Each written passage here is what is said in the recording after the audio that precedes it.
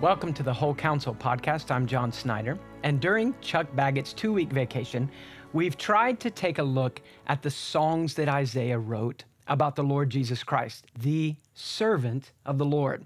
And these are found in Isaiah 42, 49, 50, and 53. Now, the first song, 42, starts with a command, behold or look, and it's not an option. It's a sweet command. It's a command that is entirely for the benefit of God's people. But it's not extra. It is essential to the Christian life, that you see things there about your Lord, that you adjust your view of Christ to fit what Isaiah says, and that you not only adore him, but learn to follow him. Now, we've looked at 42 when the servant arrives. We looked at 49 when the perfectly prepared servant finds resistance even among his own people, the Jews. We looked at chapter 50 when we saw that this resistance gets worse, even to the point of great suffering. But unlike Israel, the unfaithful servant who suffers because of her disobedience, this servant of the Lord suffers because of his perfect obedience. And the mystery of that is solved ultimately in chapter 53, the final song. Now, let's just stop and say that while we are more familiar with chapter 53, and we're only going to be able to hit the highlights of that chapter right now, chapter 53 will mean very little to you without chapters 42, 49, and 50. Having studied those, chapter 53 ought to really be enlarged in our hearts and our minds. Also, without chapter 53, chapters 42, 49, and 50 give you and me no hope at all. Well, let's look at this. And first, we have this astonishing contradiction. We have again, at the beginning of the fourth song, the command to look. Now, you don't see that in chapter 53, verse 1. You actually see it where the Hebrew Bible begins its 53rd chapter. And that is in the English Bible, chapter 52, verse 13. So let me read 52, verse 13 through 15. Behold or look, there's that final command. My servant will prosper. He will be high and lifted up and greatly exalted.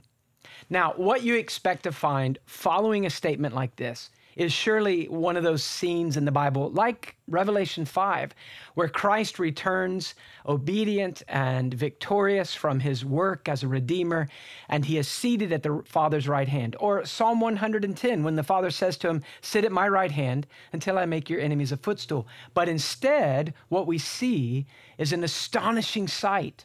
In the Hebrew, the word there is the idea of total devastation. It's like when you come and you look upon a scene that is so shockingly bad, it's a gut punch. You don't know what to say. There's just hopeless devastation in front of you. It's the word that the Jews used when they looked at Israel after Babylon destroyed Jerusalem. And so you can imagine returning home, and you cross over the hills, and as you reach the pinnacle of a hill where you can see Jerusalem for the first time, you see it's in ruins. And you stop, and your heart just drops. It's devastated. It's also a word that was used of a widow. And, so she's lost her husband, and especially in the ancient Israel and all that represented. And, is she hopeless now? Her life is devastated. When we look at the servant in this final song, we are going to see him high and lifted up. We're going to see him exalted. It is the glory of God seen most clearly of all of God's deeds. And yet it is a scene that is shocking because it looks like utter devastation. Listen to 14. Just as many were astonished at you, my people, so his appearance was marred more than any man, and his form more than the sons of men. So in this song, we're seeing the foreshadowing of the cross. We see Christ on the cross, and the servant is so marred, he's almost unrecognizable. Now, after that command to look, and the scene is the marred man, the marred servant, and we know that that's the cross, what we find then in chapter 53 is that this message that the prophet brings is not believed. People are not interested. And when they see the Messiah come, they don't see anything special about him. Listen to verse 2 of chapter 53. For he grew up before him like a tender shoot, and like a root out of parched ground. He has no stately form or majesty that we should look upon him, nor appearance that we should be attracted to him. There wasn't anything outwardly about the God-man that made you notice that there is something extraordinary. Verse 3, he was despised and forsaken of men, a man of sorrows and acquainted with grief. And like one from whom men hid their face, he was despised, and we did not esteem him.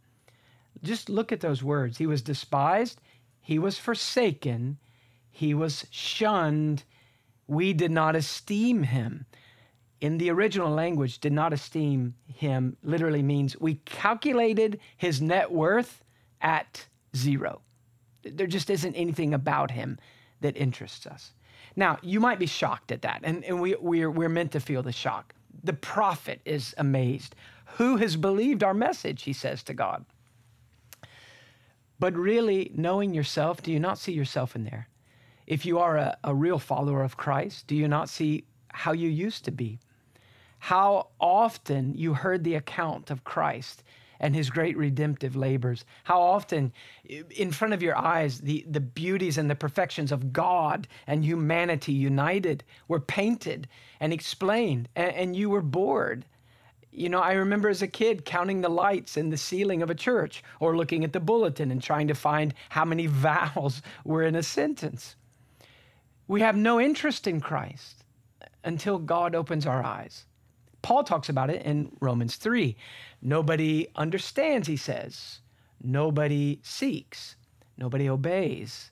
It's not that we're not religious, but when it comes to the true Jesus Christ, we're not interested.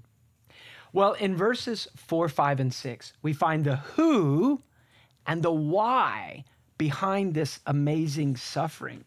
So listen to these verses. Verse 4, surely our griefs he himself bore, and our sorrows he carried. Yet we ourselves esteemed him stricken, smitten of God, and afflicted. But he was pierced through for our transgressions. He was crushed for our iniquities. The chastening for our well-being fell upon him, and by his scourging we are healed. All of us, like sheep, have gone astray. Each of us has turned to his own way, but the Lord has caused the iniquity of us all to fall on him. After Isaiah explains that the Jews are disinterested in their own Messiah, that they are what Paul says in 2 Corinthians, they are blind to the glory of God in the face of Jesus Christ. And then in verse 4, 5, and 6, the prophet explains who is behind all of this and why is it happening. Let me read those verses for you. Surely our griefs he himself bore, and our sorrows he carried. Yet we ourselves esteemed him stricken, smitten of God, and afflicted. But he was pierced through for our transgressions. He was crushed for our iniquities. The chastening for our well-being fell upon him, and by his scourging we are healed. All of us, like sheep, have gone astray. Each of us has turned to his own way, but the Lord has caused the iniquity of us all to fall on him. Well, who is behind all of this? Who's the great actor? It's not the people who are rejecting the Messiah. It's not the Romans. We know that. It's actually God, the Father. If you go back and think about these songs all the way back from chapter 42, 49, and 50, God has been the great actor. He has been the one who has been sending the Messiah, guiding the Messiah, supporting the Messiah. In chapter 42, it is the Father who chose the servant, delighted in the servant, put his Spirit upon the servant. He called the servant, upheld the servant, watched over the servant, and appointed this servant as the covenant.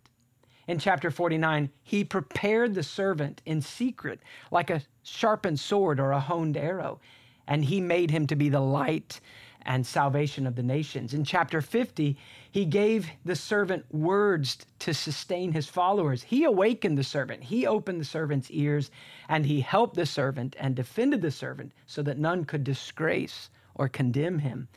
But now, after all of that, it is still God that's acting. Don't miss that. And in chapter 53, verse 6, he lays the sin of his people upon the servant. Chapter 53, verse 10, he is pleased. It is his will, it is his pleasure to crush the servant, putting him to grief if he would offer himself as a sin offering.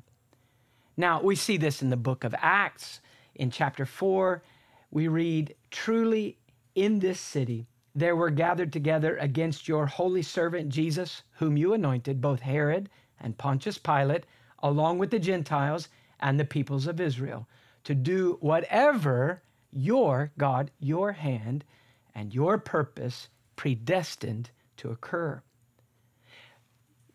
If that's not amazing enough, think about the role of the servant. The servant does not complain, does not resist the will of the Father. Remember chapter 50, he doesn't rebel against the will of God when it's the cross, and he doesn't sidestep or dodge the will of God. But he drinks the cup, the New Testament says, of the wrath of God all the way to its dregs. In John 14:31, on that last night with his disciples before his crucifixion, he talks to them a lot about obedience being the evidence that we love God. If you love me, you will keep my commandments. And at the end of the chapter, he himself is the great demonstration of that the world may know, he says, that I love the Father. I get up and I go to the cross. It's not because there was anything wrong with Christ. He says the evil one has nothing in me. But I want the world to know that I love my Father, and so I embrace my Father's will. But why is it the will of the Father that the perfect servant would be crushed? We find that in verse 6 when we see this legal transaction. God the Father lays the sins of his people upon the servant. We call that imputation, to place legally upon an account. Actually, there are 3 imputations in the Bible, and they're all very important for us to understand the cross. First, the sin of Adam was imputed to every person Adam represented. We may not like that, but that is how God has dealt with humanity, is through a representative, Adam, the original representative. If Adam would have perfectly obeyed, hypothetically, we would have been treated as people who had perfectly obeyed. Romans chapter 5 explains this. But there is a second imputation. When Christ was on the cross, God imputed to the perfect servant every sin of every one of his people.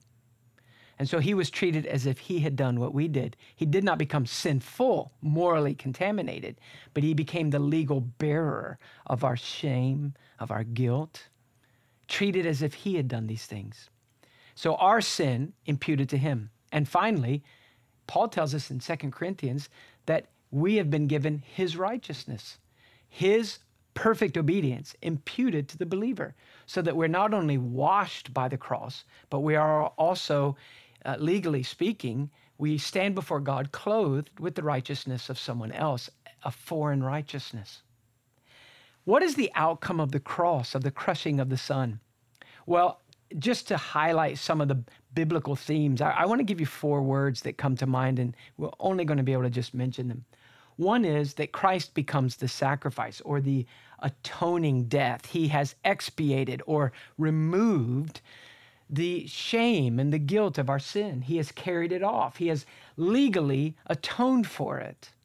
Expiation is man's view of the cross. We look at Christ on the cross and we realize my sin is there, and my sin has been dealt with by a sacrifice, and it is now covered and removed from the sight of God. Sacrifice. Second word, propitiation. We could say that this is God's view of the cross. God looks upon the cross and sees that his just and right wrath is satisfied by the full payment that was due. His law is actually upheld. So God is being honored as the one that is perfectly righteous, because Jesus Christ becomes the object of his wrath, and Jesus satisfies all that the law requires for the payment of sin. So here we have God, the lawmaker, who is upheld, his honor is upheld at the same time that the enemies of God, us, are rescued. propitiation. Third word, reconciliation. This is a favorite word of the New Testament writers. We are reconciled through Christ's death. That is, the death of Christ removing the object of offense between God and us. God is now, if we might say it, is free to unleash this unexpected love upon us and to rescue us in a way that is not only merciful, but just, not only kind, but right. The object being removed, there is no longer any alienation between my soul and my Creator. We are reconciled. There's a restoration of what was lost in Adam, and it's restored in Christ. And finally, ransom. Christ purchased us from slavery. Who was the ransom paid to? Well, to God, not to the enemy. He doesn't own us. In a sense, it's a very human way of describing it. So there is a sense in which the metaphor breaks down, but Christ has purchased our freedom by paying to God all that was owed from us. And we are now free. Now, as we bring these songs to a close, just a couple of words of advice. Do not settle for a vague understanding of the person of your Savior or his work. Think of the person. Why not make it your goal to get to know the Lord Jesus Christ, the God-man? Why not make it your goal to know him better than you know any other person?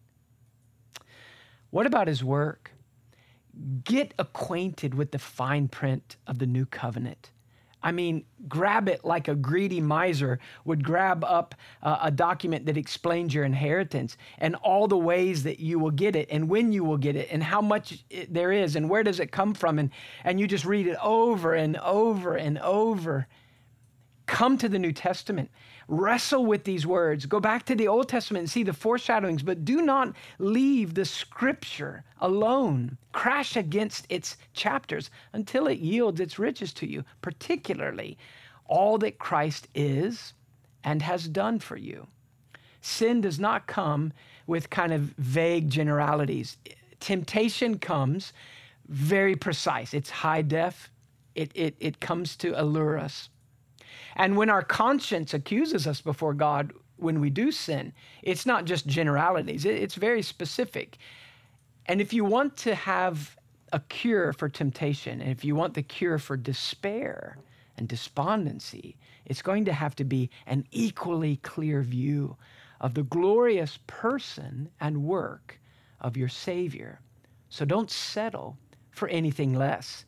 And go back now and take time and let Isaiah walk you through these 4 songs again until you too, like Richard Rolle from the medieval English church said, until you too find yourself singing what you once only spoke.